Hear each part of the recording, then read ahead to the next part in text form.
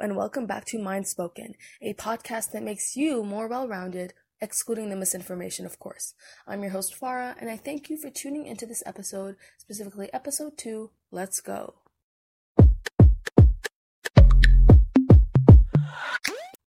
So, what sparked my idea for today's episode was when I was going through my PowerPoint presentation slides that I had made in school, just to reminisce. Not that I missed school, but I was still going through them, and I came across a presentation on women in STEM. And a lot of what was in common with them was this lack of credit that was given to these women for scientific discoveries that are so necessary for today's advancements in the medical world. I then moved on to a PowerPoint presentation that was actually made by my brother. It was on the Islamic Golden Era and the inventions that were made during that time. And once again, I was very baffled and also slightly confused because these inventions weren't just anything. They were inventions that impacted so many people's lives in the most positive way possible, and they are still being used up until today, and some of them are life-saving. And yet I had no idea about these people, and I realized that these people weren't given enough recognition, or some of their credits were given to other people when in fact they were the ones that invented it. And I also realized that during primary school, during secondary school, during high school, I was not taught this either. So basically today is going to be a history lesson in a nutshell, where we together will give credit to a lot of these inventors and entrepreneurs and give them the recognition they deserve, and also while educating ourselves so that way, we're well-rounded, which is the whole reason I made this podcast. So without further ado, let's talk about it.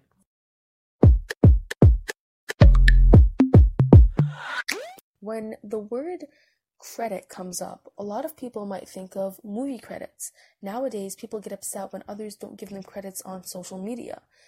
This episode is basically going to surround the same idea, but instead of people not getting recognized for a dance or a makeup look, we're going to talk about people who were not recognized for life-saving, life-changing inventions and discoveries that were very useful and are still useful even in this advanced world.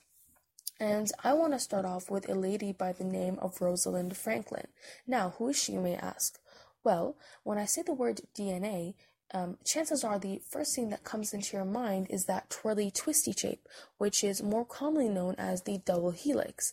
What she did was, through a method called crystallography, she was able to produce an image that helped to deduce that DNA is in the shape of the double helix that is so widely known. What happened, though, was that a colleague showed that image without her permission to two men named Watson and Crick, who then were able to deduce the molecular structure, which I'm not going to get into the science of DNA from that image, and they were awarded a Nobel Peace Prize. Now, she was not given any credit, and Watson and Crick in reality had stolen unpublished data and used it without her knowing.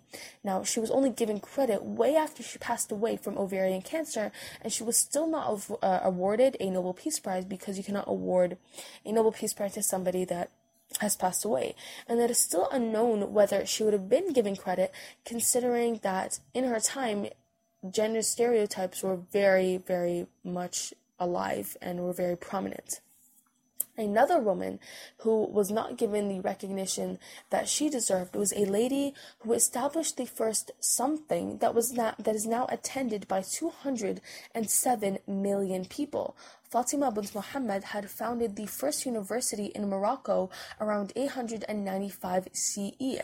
And now university is an integral part of expanding your knowledge, getting a degree, and getting a number of jobs. And just as a fun fact, this university is still up and running. But of course, I didn't know about this, and many people have no idea about this because of the lack of recognition that is given to these women.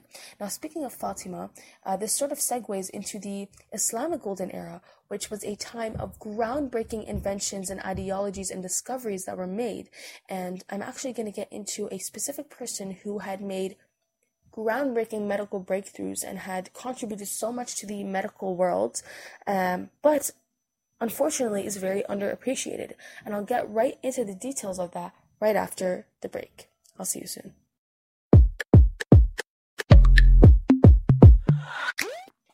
A person who contributed so much to the medical world at an early time during the Islamic Golden Era is a man by the name of Abul Qasim al-Zahrawi.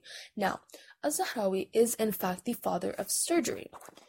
But the problem is that he's so under-recognized and underappreciated, and this is so bizarre because he's responsible for saving the lives of millions of people, and the discoveries and inventions that he made that are still used up until today were made at such an early time, and that is truly amazing and spectacular because he was way ahead of everybody and way ahead of his time.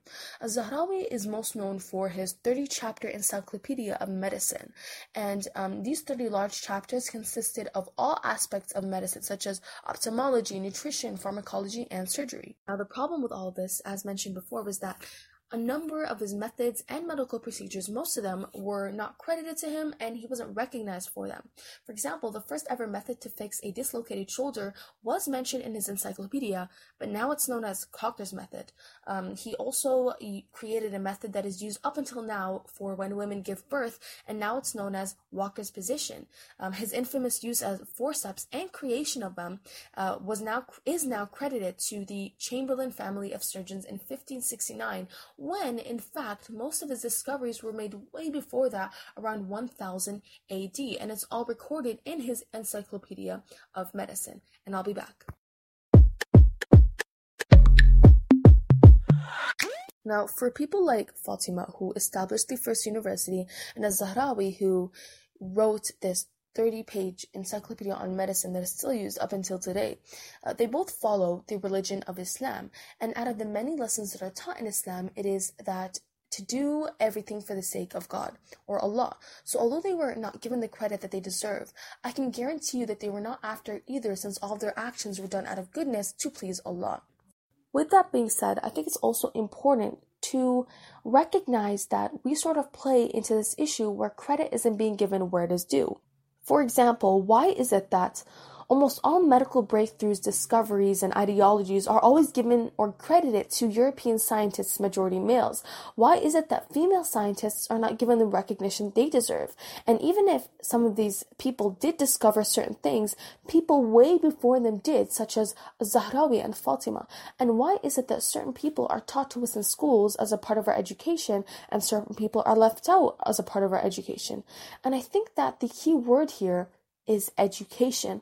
What we are taught in our lifetime can be very selective, and it is super important to constantly educate ourselves and keep ourselves well-rounded, because you cannot even begin to understand the amount of discrepancies that are present between the information that is available and the information that we are purposefully taught. So I guess a takeaway is hold yourself accountable to the information that you learn, and make sure to double check everything that you hear, right? Because everything can be super selective. And if you're ever wondering about something, don't slack off. Simply go on the internet and try to search and look for the truth. So that is basically it. Basically, what we took away from this was that so there are a lot of scientists out there that are not given the proper recognition and credit, such as Fatima bint Muhammad, al-Zahrawi, and also Rosalind Franklin, with many more, of course. And we also learned about some of their morals, as well as what we can do to sort of stop this vicious cycle of credit not being given where it is due. I am the host, Farah. This is Mind Spoken, and I bid you farewell. Have a good day.